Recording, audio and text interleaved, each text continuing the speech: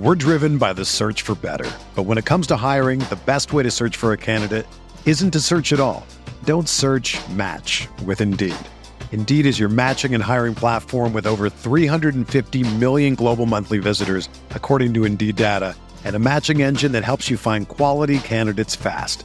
Ditch the busy work. Use Indeed for scheduling, screening, and messaging so you can connect with candidates faster. Leveraging over 140 million qualifications and preferences every day, Indeed's matching engine is constantly learning from your preferences, so the more you use Indeed, the better it gets. Join more than 3.5 million businesses worldwide that use Indeed to hire great talent fast. And listeners of this show will get a $75 sponsored job credit to get your jobs more visibility at Indeed.com/Blue Wire. Just go to Indeed.com/Blue Wire right now and support our show by saying that you heard about Indeed on this podcast. That's Indeed.com/Blue Wire. Terms and conditions apply. Need to hire? You need Indeed.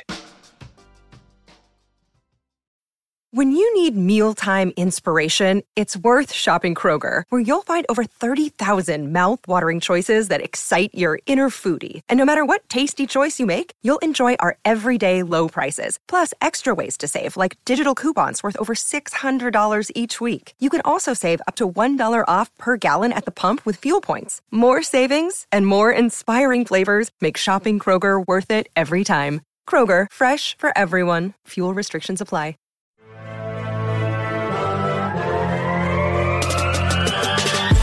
20 minutes a day, 365 days a year.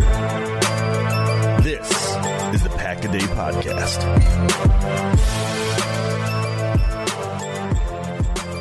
What's up, everybody? Welcome back to the Pack-A-Day Podcast. I'm your host, Andy Herman. You can follow me on Twitter at Andy Herman NFL. You can follow the podcast at Pack-A-Day Podcast. Make sure to subscribe below if you have not already. It is Friday. You know what that means. I am joined by the one and only Mike Wall. You can follow him on Twitter at MikeWall68. Mike, it is almost the new year. I hope your holiday is treating you well. What is new? What is up? How are you doing? Andy, I'm great. Thanks for having me on. In the middle of a great holiday season, obviously. This is it's been weird transitioning from not playing ball, because you really don't take holidays, at least winter holidays, when you're playing ball. And I guess to some extent none of us do now, but it's nice to be home for Christmas every once in a while. I can certainly imagine. I'm sure, I can't even imagine the craziness of a NFL player and how just the different dynamic of going from nonstop in football season. And then obviously you're still working in the off season too, but just two totally different times of year for you guys. And then now when you're, not playing anymore, just a totally different dynamic there too. Yeah. I think the one thing that a lot of guys miss is the schedule. And having that continuity throughout the entire season of understanding where you're supposed to be and what you're supposed to be doing. That's something certainly I think a lot of players struggle with when they get out. But I happen to love it. I like setting schedules. We just set our own, which makes life a little bit smoother. The best thing in the world is not having to answer to somebody else. So, except for my wife, I suppose. So I'll put a caveat on that. I can only imagine, I'm sure you go from playing, Pee Wee football, middle school, high school, college, pros every year in fall, winter, basically through your entire life. And all of a sudden a switch flips and you're just like, all right, don't have that anymore. Yeah, I was a multi-sport guy, and I didn't play football until high school, actually. But gotcha. I get the sentiment is correct. You're always used to doing something. And I'll tell you what's crazy now is I have two kids, a daughter and a son that are both competitive soccer players. And so we're traveling. We've talked about they're traveling all the time and whatnot, but you just kind of expect on Monday, Tuesday, Wednesday, Thursday, you're going to be going here. On Friday and Saturday, you're either going one of these four places in different parts of the state, depending on what you're doing. You might have to fly somewhere else.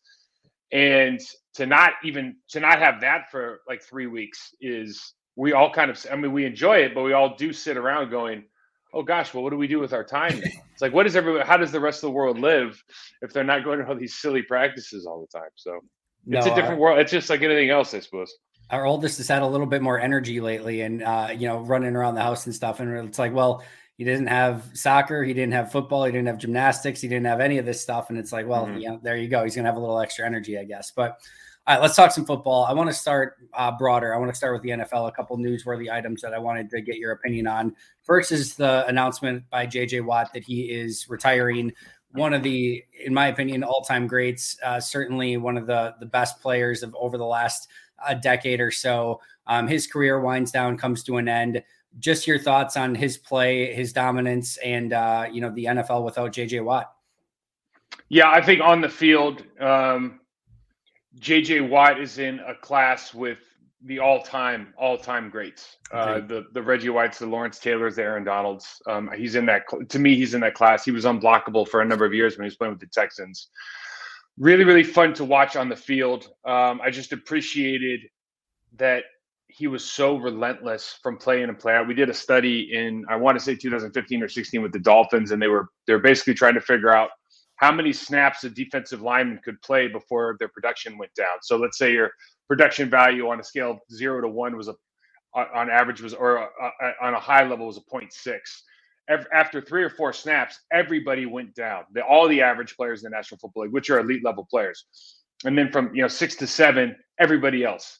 And then literally JJ Watt was like 2 standard deviations away from, literally at this time, Aaron Donald wasn't the guy yet.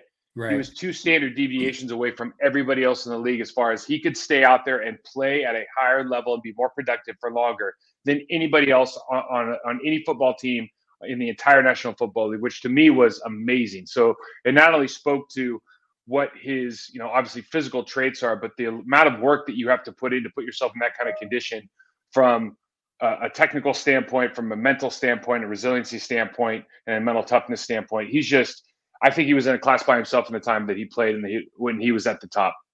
I agree. If I had to put a Mount Rushmore together of players that I've had the opportunity to watch in some capacity, I'd probably go Lawrence Taylor, Reggie White, Aaron Donald, JJ Watt, and not in any specific order, but those 4 guys. And then Derek Thomas was really special too. I don't think he always gets the credit that he deserves, but those would probably be my 4. And I think Watt is deserving to be in that category. Yeah, he was phenomenal. I probably, I forgot about Derek Thomas. He passed away early, unfortunately, but those 4 are, I don't know if there's a better 4. What's so funny about that too, is that you're talking about defensive linemen, and, who most DBs and linebackers are celebrated more, I think. But when you really talk about just flat out who dominates in the National Football League, really, really good defensive linemen dominate in the National Football League because they can be involved in every play, run or pass. It doesn't matter. And we talk about all the time, Mike, of how just the offensive line play, it's hard to find offensive linemen. And if you with all these, insanely talented defensive linemen that you have to face week in and week out, your Kenny Clarks, your Quentin Williams, your Leonard Williams, Aaron Donald, Chris Jones, we can go on and on. It is really, really tough to have to face those guys week in and week out. I think it's a really phenomenal defensive line class right now in the NFL. And, we talk about it all the time, but it's a special group, and it's starting to get the credit it deserves for the, defensive linemen tearing up games more, and not just linebackers and corners, et cetera. Yeah. If advanced stats have done anything positive, which I struggle to find anything that's really been positive about them, but if there's anything that's been done that is positive about advanced stats or next gen stats or PFF, it's that at least it does shine a light on the ability of defensive linemen to actually control the way the game's being played. You talk about some positions that have gone unnoticed until recent years. I think of really 2 that stand out in my mind are defensive linemen, the ability to dominate a game on the defensive side of the ball, and then honestly, you can see with Devontae Adams and Jamar Chase and guys like that showing up at teams or leaving teams and things changing, like the importance of receivers, really, really elite level receivers in the National Football League. I'm shocked that guard was not on your list. I thought guard was going to be coming for sure. I think it just goes without saying that we've been getting all the credit we deserve for decades. Exactly. The other big one I wanted to talk about was the benching of Derek Carr. Obviously, some Green Bay Packer connotation here because Devontae Adams wanted to leave Green Bay to go play with Derek Carr. Thoughts on his benching going with Garrett Stidham and just a really, really weird Raiders season? Yeah, Derek Carr to me was always a top 12 talent. I don't know. It's just so tough because he's so talented and he's had a bad year. He just hasn't had a good season. And it's funny how the narrative changes with him because he's had a bunch of different coaches, coordinators. He's gone through a bunch of garbage with the Raiders and he's just been a professional through the whole thing. Josh McDaniels, for some reason, earlier in the season, we were talking about how Josh McDaniels' offense isn't working. Excuse me. and how he has to make the adjustments for his players. And now all of a sudden, obviously the Raiders have sided with Josh McDaniel, are saying, okay, well, Derek Carr is the problem. So the narrative's changed and they get to bench him and they, just do this whole thing. Obviously there's the issue with this contract. If they release him, I think within 3 days of the new year or the end of the season, then they can save a ton of money in the cap. So if I was Derek Carr personally, I would be very sad because Davante Adams just got there. Yep. And I would be very sad because I would like to play with one team my entire career. But I would get as far away from Josh McDaniels as possible and the Raiders organization as possible, because really, I'm not going to say he's wasted his career, certainly monetarily or even with performance on the field. But you could kind of close your eyes and see if he was with I don't know, Kyle Shanahan. You can see that he probably has a couple of rings and looks really good and is probably going to the Hall of Fame. Like, he really is that kind of talent. He has that kind of ability. If you named any player in the NFL right now, I would probably have some sort of take on like who they are, what they could do, etc. I just can't formulate anything on Derek Carr. Like, he's just always been there. He's just kind of been the same guy. He's talented. He's just always been kind of middle of the pack. I just don't know what to make of him. And I like you said, I think he has the talent to be super successful in this league. He's had weapons. I know, Waller and just their receiver core in general has been a little bit Renfro. Yeah, that's where I was going. Adams, he's had all year, but like, he's had weapons for the most part of the course of his career. Jacobs has been awesome this year. And it never seems to get to the point where I always have the expectations for him going into the season. I'm surprised. I get the salary cap connotation of it, which is why they're doing it 1,000,000%. I'm still slightly surprised that they went in this direction, especially after going and trading for Davante Adams. But man, it's just been such a weird career for him. It just shows you where the Raiders. I mean, we talk about organizations all the time, right? Some are bad. Raiders organization doesn't have their stuff together. No. And what's crazy about, you look at Carr and you think to yourself, I mean, we could do a whole psychological profile on why he does what he does. Why does he throw the checkdowns? Why does he go for more? Why does he take more risks? Well, he's had like 4 different, every year it's something different. Every year you have a different problem. Every year you have to switch an offense. Every year you have a completely new style of offense listen, he had a lot of success the last 4 seasons. Like, he wasn't bad under John Gruden. He was actually really good. Yeah. But now that you bring in Josh McDaniel, all of a sudden he sucks. Like, that's just the frustrating part about football is sometimes people look at things as a result. So they go, well, that's not how it works. There's no reason that he has 4 good seasons and then all of a sudden isn't productive. Like, he hasn't fundamentally decided he doesn't want to play football now that his best friend's playing with him. He has best receiver in football. Like, that doesn't make sense. So there's something else going on. Now, you can make the argument, we're going to put our stock into Josh McDaniel. That's what we paid for. And we're just going to go find somebody that works for him because this relationship doesn't work. That's fair. But then just call it what it is, right? Let's not say that he's fallen off or this or the other thing. Like, that's not really what's happened. There is a problem. We talked about it earlier in the year. There's a problem with communication between those two as far as what the expectation is and what's actually happening are 2 different things, right? They're both smart guys. That just means there's a communication error, right? Or an expectation error. So it's unfortunate, man. I for some reason, I was not a fan of his brother. I played with his brother in Carolina. The guy played more Xbox. He did study film. Not a fan at all. I'm a huge fan of the younger brother, man. I think he's just been an incredible pro. Yeah, I agree with you there on the second part. I hope he finds somewhere where he can land on his feet and have a successful career moving forward. Let's transition into some Packers-Dolphins review. What were some of your kind of key takeaways from this game and how Green Bay played overall? Well, everybody said it, but it's a story of the turnover battle. And, we win the turnover battle. And Tua, it turns out, had a concussion. He has some just egregious turnovers in the second half.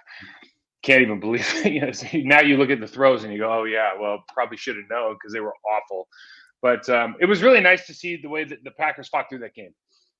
And for me, you take it kind of the concussion thing away. There was a turning point in the game. It was in the second quarter. It doesn't necessarily mean that there was a series of plays. I think Jaron Reed had a sack, and then we had a great stop. I think it was Hollins had a great stop in the run game when they pulled the guard and they finally did like same foot, same shoulder strike, goes underneath, makes the play. And then I think Preston had a sack on the next play. A couple, series later, Reed has the fumble, but that kind of demonstrated to Green Bay, okay, this is how we stop their best part of their running game. We have to stop playing that awful box technique and giving them a ton of space, which they were doing early in the game. So we can stop the run. We know that getting Tua to move off of his spot and get into that second read is really difficult for him. When he scrambles, he's just throwing the ball out of bounds, throwing it away, or throwing it to the Green Bay Packers. But he is not doing a great job of getting to a second and third reads. And then on offense, it was, it's always good to see when you're in a situation like that and Aaron Rodgers it's just been a different year as far as what the expectations for as regarding like the number of yards he's going to pass for. And is he going to have a 3 or 4 touchdown game? It just doesn't seem to be that kind of season, but they keep finding ways to score points. I still can't believe that you go into goal to go situations and you throw the ball 4 times in a row. I mean, that part of it, I just don't think is going to last against good football teams, but the last 2 weeks they've done it and they've kind of gotten lucky in my opinion, as far as, having some good breaks with that Mercedes Lewis touchdown. And then obviously the week before with the 3rd and 6, and they had the PI and got a fresh start and got to run AJ Dillon twice. I want to run through a couple things with you from a red zone offense standpoint, because to me, and maybe you'll feel differently, I feel that the biggest reason that this red zone offense has fallen off from 2020 to 2021 to 2022, it's been a steady decline, has been the offensive line. I feel like in 2020, you had Bakhtiari, prime Bakhtiari. You had Elton Jenkins playing great. You had Corey Linsley playing amazing. The right side obviously wasn't as good, but you've got your Billy Turners, your Rick Wagners. I thought the offensive line was tremendous in that 2020 season and allowed them to run inside. It allowed them to have play action. It allowed them to do a variety of different things, allow Rodgers to kind of dance around in the pocket a little bit more. I just don't think they have any movers up front on the offensive line. And when it gets to some of those goal line situations, I don't think Green Bay has the faith and I don't think defenses are giving them credit that they can run the football with any sort of consistency inside those areas. I think their running game can be successful overall because of some of their athleticism and their scheme. And we've seen that from time to time with Jones and Dillon. But I think when you get into those condensed spaces, when it's inside the 5-yard line and everyone's packed in there, I don't think Green Bay has the movers to really be physical in that part of the field. I think that makes them want to throw more. I think teams know they want to throw more. I think they just become a little bit too one-dimensional. So that's my kind of theory and take on it. Feel free to poke holes in it as you will. We're driven by the search for better. But when it comes to hiring, the best way to search for a candidate isn't to search at all. Don't search, match with Indeed. Indeed is your matching and hiring platform with over 350 million global monthly visitors, according to Indeed data, and a matching engine that helps you find quality candidates fast. Ditch the busy work. Use Indeed for scheduling, screening, and messaging so you can connect with candidates faster. Leveraging over 140 million qualifications and preferences every day, Indeed's matching engine is constantly learning from your preferences, so the more you use Indeed, the better it gets. Join more than 3.5 million businesses worldwide that use Indeed to hire great talent fast. And listeners of this show will get a $75 sponsored job credit to get your jobs more visibility at Indeed.com/Blue Wire. Just go to Indeed.com/Blue Wire right now and support our show by saying that you heard about Indeed on this podcast. That's Indeed.com/Blue Wire. Terms and conditions apply. Need to hire? You need Indeed. Another day is here, and you're ready for it. What to wear? Check. Breakfast, lunch, and dinner? Check. Planning for what's next and how to save for it? That's where Bank of America can help. For your financial to-dos, Bank of America has experts ready to help get you closer to your goals. Get started at one of our local financial centers or 24/7 in our mobile banking app. Find a location near you at bankofamerica.com/talktous. What would you like the power to do? Mobile banking requires downloading the app and is only available for select devices. Message and data rates may apply. Bank of America NA, member FDIC. The tackles aren't dominant by any means in the run game. Certainly a step down from Bakhtiari and Billy Turner. I know that we have different opinions on Billy, but Billy was a much more powerful run blocker, and it's especially in combo blocks than Yosh is at this point in his career. I think that's very valid. It's interesting to watch the league this year. Green Bay is a copy. It's a copycat league. Green Bay copies a lot of plays that other teams are running. You see the guard tackle pulls. You see the fullback leads from the hip top spot off the tight end spot off the tackle.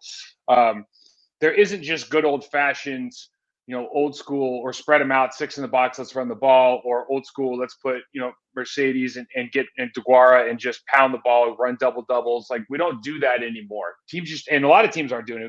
There's a handful that are, but a lot of teams just aren't doing those old school plays where you can actually get those double teams to get movement. The only other thing I'd add to that is we don't have tight end production.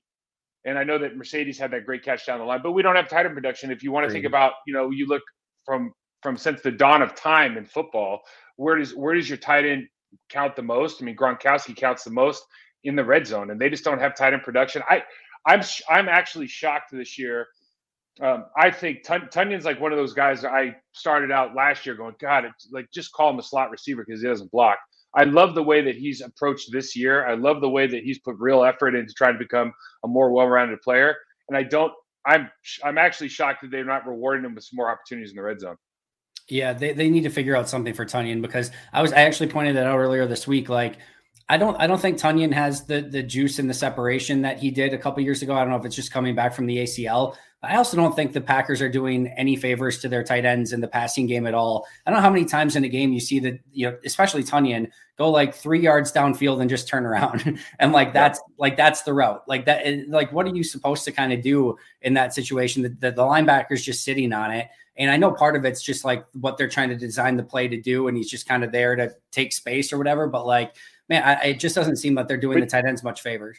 So there's two things there that I completely agree with you, but there's two things there. One, you see every team in the league chipping out now, and what everybody's figuring out is we want to chip out on the line of scrimmage or hipped off. We don't want to chip out on the tackles from back behind it because we don't know what's happening. So the tackle doesn't know what's happening. A lot of guys get chipped inside and get sacked. So Tonyan chips out, and earlier in the season he chips out, makes a couple passes. Everyone thinks like, oh, this is wonderful. It's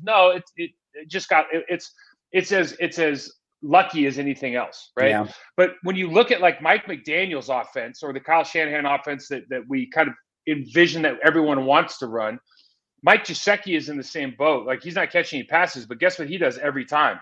He's running across the field. He's running wheel routes. He's getting down the seam. He's running those, love of the game routes.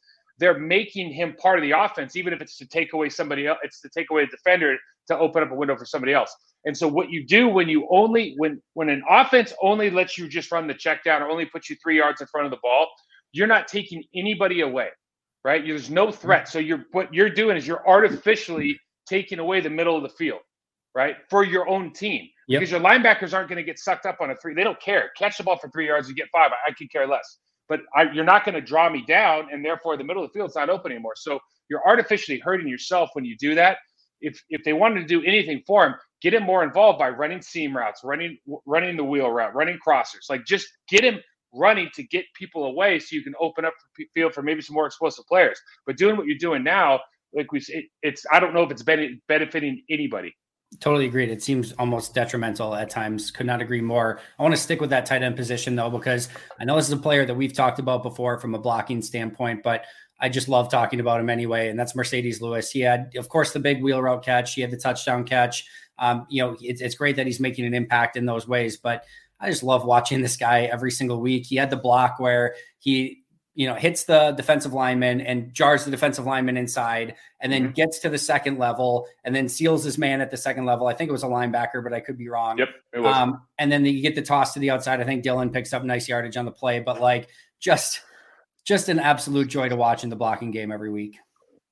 Yeah, he had a great same foot, same shoulder strike there. I think Tonyan ends up collecting the guy at the end on the first level, and he gets to the second. But he's been doing that his entire career. That's who his MO is. When I remember in 2015, 2016, when he was playing for the Jaguars, I would literally make teach shapes for offensive linemen based on his stuff. I mean, he's that good. He's that good with his feet and hands. He always has been. He just puts a ton of pride into it ever since he came out of UCLA. I think he found his niche early on. Obviously, big body guy. I just love what he brings to the game as far as professionalism. You can see he just has a detail for his craft. He has a passion for just kind of being the best at the basics of football. And for all the young viewers out there or parents of young football players, like, just understand, like, Mercedes Lewis isn't special. There's nothing about, he's 6'7". I mean, he's a big guy, but he's not special. What makes him special is his attention to detail, his resilience, his mental toughness, and his passion and detail, and the preparation that he puts into his practice and his routines every single day that makes him the player that he is. He's had a 17-year career in the National Football League. He's made millions of dollars. He's had this wonderful life, and it's because he's just more of a professional than a lot of his peer group. And that for that reason alone, I just have such a level of respect for him. Yeah, we talk about the Bakhtiaris, the Devontae Adams, people who just master their craft. And it's just, like I said, it's some of the stuff that I'm just a sucker for, that, again, you just put on the tape every week and you can just circle guys like that and be like, it's just fun to watch. And to me, I know like Mercedes Lewis isn't going to be a guy that, people just pop on the tape every week to be super excited about. It's not the sexiest, it's not the flashiest, but his attention to detail, his professionalism, how he goes about his job. And it's like, he knows too, like, when you're a first round tight end, you drafted in the first round, I believe, as a tight end, like you want the glory, you want all, and again, he was a different tight end, like early in his career. He certainly had his time, as a receiving tight end a little bit as well, but like, man, to transition your career to be the guy that was going to set everyone else up for success and make everyone else better because of the things that he is doing. It's just, you don't see that a ton. And to your point, that attribute is what makes him special.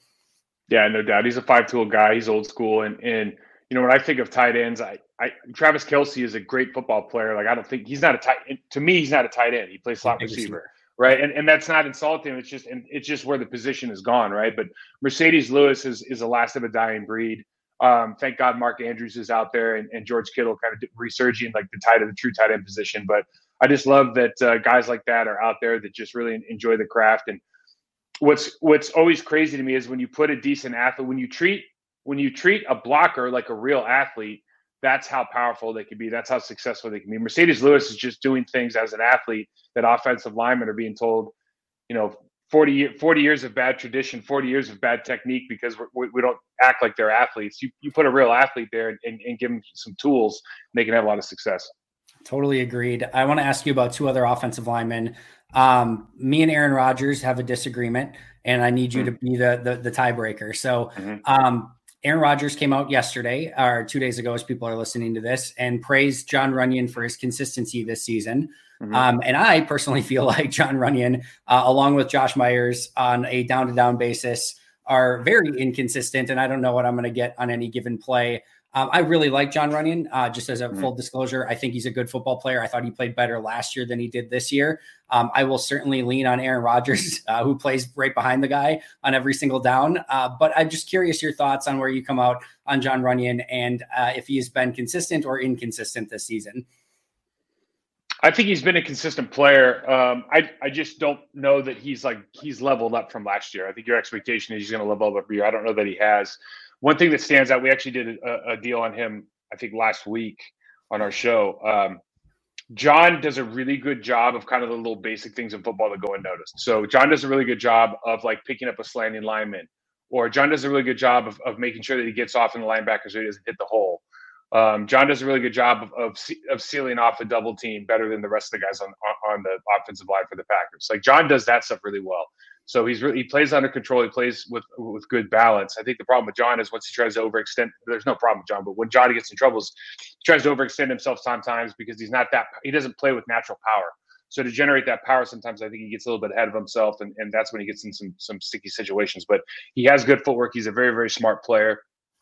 I think that to be honest with you, I think he has been fairly consistent this year. I think there's when your center's not playing very well consistently, I think that affects you. When you rotate tackles all the time and all those things as far as like having to deal with different run inserts, and I think that all that affects you. What's been obvious this year just overall is that the line, the communication on the line isn't what maybe the expectations were, I think, at the beginning of the season when you had everybody healthy. So I think there's a lot of things that go into that. I would expect a better year next year from John. Maybe a more powerful player you need to work on in the offseason. But I would say his football intelligence is really, really high, as you would expect with his father. I think a couple things. First of all, huge credit to him from going from left guard to right guard midseason, making that transition and playing well through that. And as you mentioned, some of the challenges, Josh Myers has been inconsistent, and then you've got players rotating at right tackle. I just think he's handled that situation very well. The other thing I'll say is I think one of the reasons maybe I'm harder on Runyan is I see all the things that you're saying, and it just I see a player who, in my opinion, has the potential to be a really high-end guard. And I just kind of get left wanting a little bit more every week. And maybe it's some of the things that you're saying where he just kind of overextends himself. But there's no question to me he's a good football player. I'm happy he's a Packer. I think he's a one of their 5 best. I think he's a good starter. I keep wanting just a little bit more from him. And like you said, maybe that'll come next year. Yeah, you have a new line coach in there that has something to do with it as well. I think Stanovich was one of the better guys in the league. But the other thing, listen, this is a really hard. Like, sometimes when you look at film and you're grading out your guys, right? You have to remember that when Davante Adams was on the team and John Runyon got beat inside, that Quentin Williams probably didn't hit Aaron Rodgers because he got rid of the ball and threw it to Davante Adams, right? And so sometimes these guys will go, oh well, he got beat. Well, guys get beat a lot.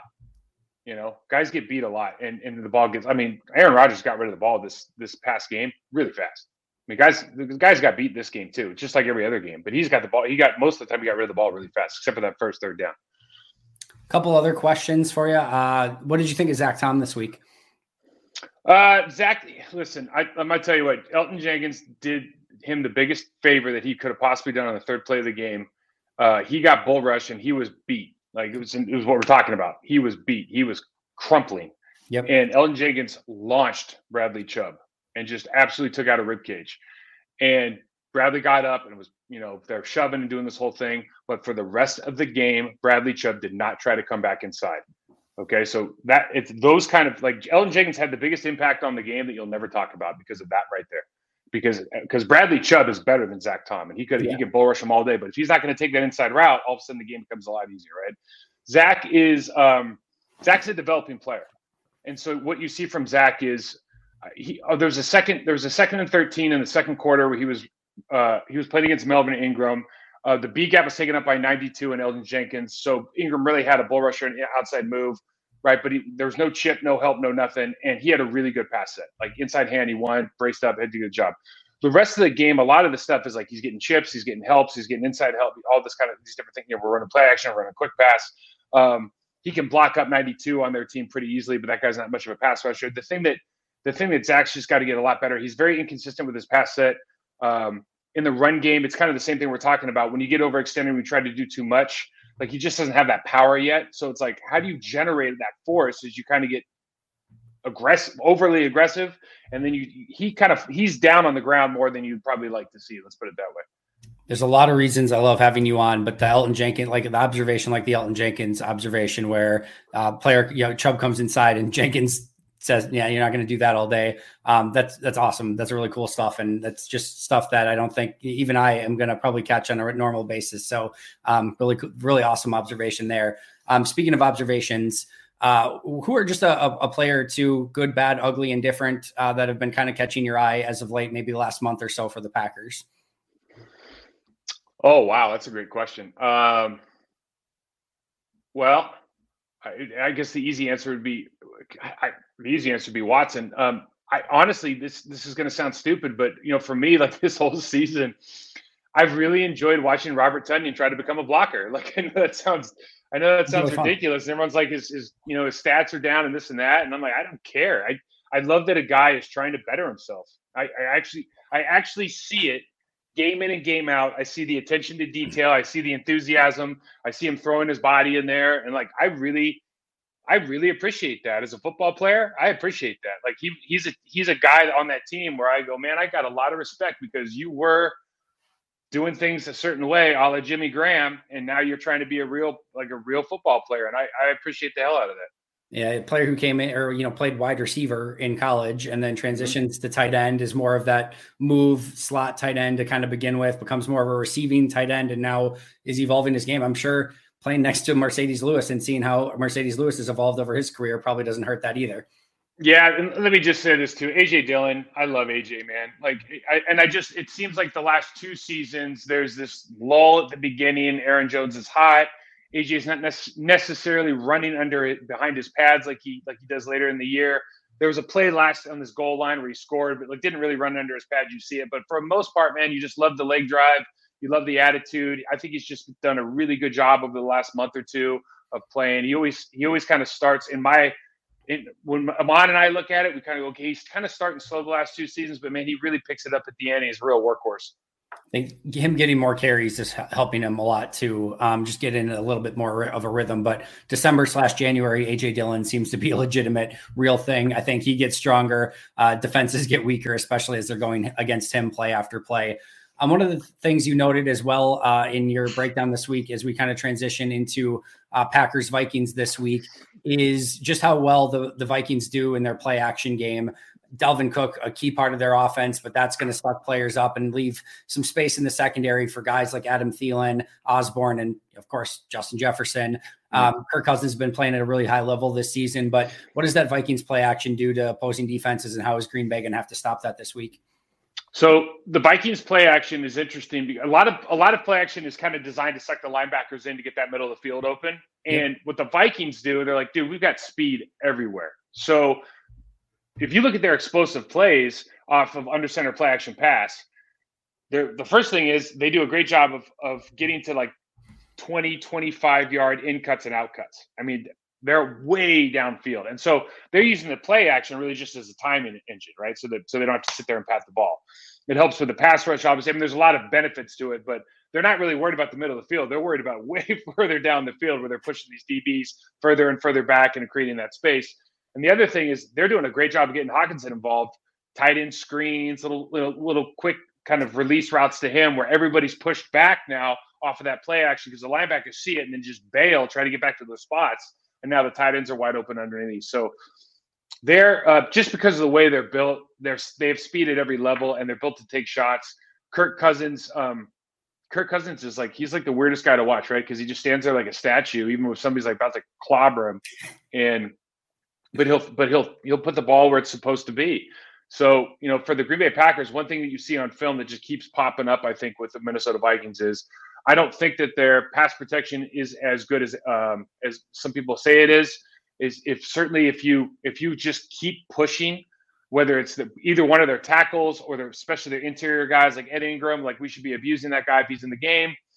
Play action or play action shotgun doesn't really matter, but if you just keep pressing, Kirk doesn't move. He literally is just going to stand where he's at, and if you hit him, you hit him. If he gets rid of the ball, he gets rid of the ball. So you can't try to reach out and grab. You just got to keep pressing, dump guys in his lap. When that happens, they kind of go downhill real fast. When it doesn't happen, Justin Jefferson is playing on a different level right now. And Andy, I don't know if like what your opinion is on Jay Alexander trying to like shadow him all game, trying to play press man, Rasul playing press man with two guys high. Like press man is not. We don't have anybody on this team that's going to press against that guy. There's no way because you're going to trail. And if you're trailing a guy like Justin Jefferson, meaning that you're literally trying to run behind him because he is going to beat you off the line of scrimmage. Or you're running behind him and he's got a two-way go and the quarterback knows where the ball is, forget it. It's not happening. I don't know that there is a defense that like you can run against Justin Jefferson. And I mean, you could try to double him, I guess. I don't even know. Maybe jam him at the line of scrimmage with a linebacker and then have a corner pick him up after. Like, I mean, the nice thing, and they're totally different receivers, but you had to just go against Tyreek Hill and Jalen Waddle last week. And again, different receivers, but at least you had some experience with just going against, some top end wide receivers a week ago. Maybe that can carry over. They, on the interception, the first one where Tua overthrew, they jammed Tyreek with Quay at the line. And then I just think kind of got the rhythm off. Just a bad throw by Tua ultimately, but well, yeah, maybe there's some things. If they can concuss, Kirk Cousins early, and they don't recognize it, they keep him in the game. Well, the speed, right? It's this like the speed of the game, because what you see in the first half in the Dolphins game is you can't prepare for that speed. Yeah, you don't have anybody on your team that can mimic that speed. It's like AG and I were joking. You remember Keith McKenzie? Yeah, oh yeah, very much. Okay, so Keith McKenzie was a great player, right? But he wasn't John Randall.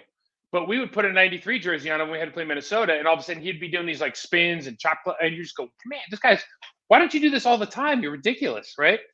And then you get into the game, like, oh, okay, that wasn't quite the same. Like John's still you still got to get used to the speed of John Randall. So it's the same thing. You really can't prep. So just having Waddle and Hill this week and understanding what that speed looks like when they try to cross the field, I think that's helpful. The thing that killed us last time, obviously, was all those crossing routes, and we still are doing a terrible job communicating things. So even schematically, when you look at Waddle's touchdown, like when Jay Alexander like tries to pass that off to Amos, like Amos is going to drive on Jalen Waddle across the field.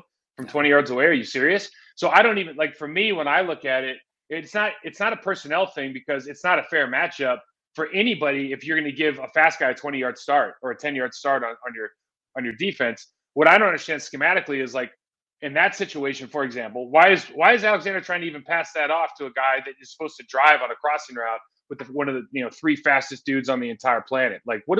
That doesn't make any rational sense.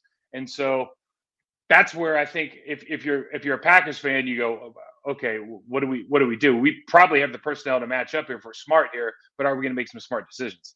Yeah, the good news is that they just faced Hill and Waddle last week. The bad news is that Miami put some stuff on tape on how those 2 wide receivers can attack the safeties on this defense, get open, get space, and I'm sure Minnesota took note of that as well. So Green Bay is going to have to clean up what they did against the Vikings in week 1 and clean up some of the things that they just put on tape against Miami a week ago. Clearly, that's going to be one of the big battles that probably decides this game. What else do you think Green Bay needs to do to ultimately pick this win up and keep their playoff hopes alive? The other thing I'd want to mention on defense is, I think, I've talked about it before, Preston Smith had another really good game last week. Great. And he's just playing. He doesn't have stats, so he's not going to get all, he doesn't get the votes for Pro Bowl, blah, blah, blah. But, man, he's playing so well. Christian Darrisaw has been a really good player for them. But I would, he's getting beat the last couple of weeks. I think their captain, the right tackle, I think we can beat him as well. So I'm always looking forward to that matchup, Preston versus either of those guys. And then offensively, man, last time the pass rushers killed us. We're gonna have to do a really good job. We have Zach Tom and Yashavi's back, or is it gonna be Newman? Bakhtiari plays. And we'll see if Bakhtiari plays. We'll see if Yash plays. Both of them have been practicing in a limited capacity. So there's a possibility it could be Bakhtiari, Jenkins, Myers, Runyon, Nyman this week. If not, Tom will take probably one of their spots if one of them can't go. Yeah, that would be really nice. Interior, Harrison Phillips killed us last time in the run game. So we just have to give those guys credit. There's some opportunities to their team. I think they're giving up maybe the most yards allowed passing in the league right now. They're not very good. They get beat on double moves. They get beat on a lot of communication stuff. You can stack four to a side, and they don't bring enough people over. I mean, there's opportunities all over the field to throw, but you have to be able to get that ball off. And Danielle Hunter and Z's always got something to prove when he's playing the Packers. So just, it's like we're talking about Tunyon doing a 3-yard check down, but it's like, yeah, someone's going to have to chip if you got those young guys out there playing tackle. You're going to have some problems. Do you remember who the starting offensive line was week 1 against the Vikings? No, I don't. Yosh Nijman, John Runyon Jr., Josh Myers, Jake Hansen, Royce Newman.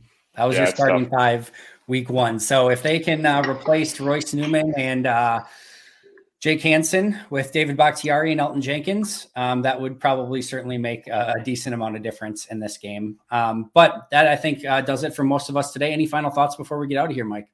No, I think this is going to be a great game. I think the Packers are favored in this game, and I tend to agree with that sentiment. I think this has a little bit of momentum right now. I know that they've the situations under which they've won the last couple of weeks can be debated, but a win's a win. 3 in a row is a big deal. Minnesota obviously had that big game 2 weeks ago. They just don't look their play doesn't look sustainable right now. So I think it's going to be a fun game to watch. I agree. And Minnesota doesn't have a ton to play for other than trying to eliminate Green Bay from the postseason, which I'm sure is something that they'd be interested in, but they don't have a ton else to gain from this game. So the Packers clearly do. The Vikings do not. And maybe that can be the difference as well. Mike, phenomenal stuff as always. Where can we find your work and where can we follow you on social media? Yeah, check out the On My Block podcast. We do that every week with Amon. We do a Monday and a Thursday show. So we're doing the preview here right after I get off with you. I do a block party thing. We broke down the Panthers offensive line when they blew up for 320 yards versus the Lions last week. I'm telling you, Andy, I don't know if you checked that out, but that was a fun assignment because those guys, from a schematic standpoint, just an attitude standpoint, you talk about some of the things you want to see on film from your guys, like attitude-wise. Elgin Jenkins showed it last week. Across the board, those guys are just playing. James Campen's got him playing at a really, really high level. So you can check that out on the Process to Perform channel on YouTube. And then, of course, check me out, LikeWall68 on Twitter and the Process to Perform on Instagram. Andy, thank you so much for having me on. Yeah, just really quick based on, I'm really interested to see what happens with the Panthers the remainder of the season, and then what they do at head coach and quarterback moving forward. If they do finish the season strong and make, they could get in the postseason still. That's a really interesting team to kind of keep an eye on for the remainder of this year. But Steve Wilkes has done a great job. You know what? I'll say right now, let's go Derek Carr to the Panthers if they're going to play that game, because that's the kind of offense, that's kind of offensive line that, I mean, they're just on the ascent right now. You can just see the way they're putting the pieces together, the kind of identity they want to have. It's a perfect kind of situation for a guy like that. They have Brian Burns in that defense, man. And I know they got rid of Hassan Reddick, but that is Shaq Thompson. Those guys are ballers. They have just flat out ballers. JC Horn, I know just got hurt. They are ballers on that team. And they have the right culture on the defensive side of the football to dominate. And it's just a question of putting the right guy at the head of the offense in order to be successful. We could like keep going for like another 7 hours just back and forth. How do you get rid of Hassan Reddick? Like when you've got Burns and Hassan Reddick, like it just because you just need draft capital. It's crazy, right? Because I think Hassan Reddick, I don't know if he made the Pro Bowl or not, but he had another great year. He's a great player. I love watching him. Brian Burns, of the two, I would keep Brian. Of course, and obviously Bradley Brown in the middle. Like they're good everywhere on that team right now. On defense, it reminds me of when I went there. I went there because I went, my eyes got big. I went, oh, Chris Jenkins, Mike Rucker, Brenson Buckner, Julius Peppers, Dan Morgan, Mike Minner, Will Witherspoon. Like, oh my, we have players everywhere. We can look what we can do with a great defense. So you just get there and you go, if we have that powerful a defense, South is not going to be very good for a couple years. Tom's going to be gone here pretty soon. The Saints got to rebuild. The Falcons are kind of what they are right now. And just, man, if we can just get an offense, and Steve Wilkes has done a great job. If we just get maybe not Ben McAdoo at that position, an offensive coordinator, maybe get a guy with more dynamic, and then you bring in a quarterback that knows going to be your guy for the next 5 years. That is a dream job right now for any player who wanted to come in and be successful. I could not agree more. I'm going to cut us off before we talk for another 4 hours, Mike. Mike, phenomenal stuff. Make sure to follow him on Twitter at MikeWallace68. Follow the podcast at Pack a Day Podcast. Thanks so much for joining us. But until next time, and as always, go Pack Go. When you make decisions for your company, you always look for the no-brainers. And if you have a lot of mailing and shipping to do, Stamps.com is the ultimate no-brainer. It streamlines your process to make your business more efficient, which makes you less busy. Mail checks, invoices, legal documents, books, and everything you need to keep your business running with Stamps.com. Seamlessly connect with every major marketplace and shopping cart if you sell online. Schedule package pickups through the dashboard and automatically see your cheapest and fastest shipping options from different carriers, with rates up to 89% off USPS and UPS rates. And with the Stamps.com mobile app, you can take care of mailing and shipping wherever you are, even on the go. Make the same no-brainer decision as over 1 million other business decision makers with Stamps.com. Sign up at Stamps.com with code PROGRAM for a special offer that includes a 4-week trial, plus free postage and a free digital scale. No long-term commitments or contracts. That's Stamps.com, code PROGRAM. This is the story of the one. As head of maintenance at a concert hall, he knows the show must always go on. That's why he works behind the scenes, ensuring every light is working, the HVAC is humming, and his facility shines. With Grainger's supplies and solutions for every challenge he faces, plus 24/7 customer support, his venue never misses a beat. Call quickgrainger.com or just stop by. Grainger, for the ones who get it done.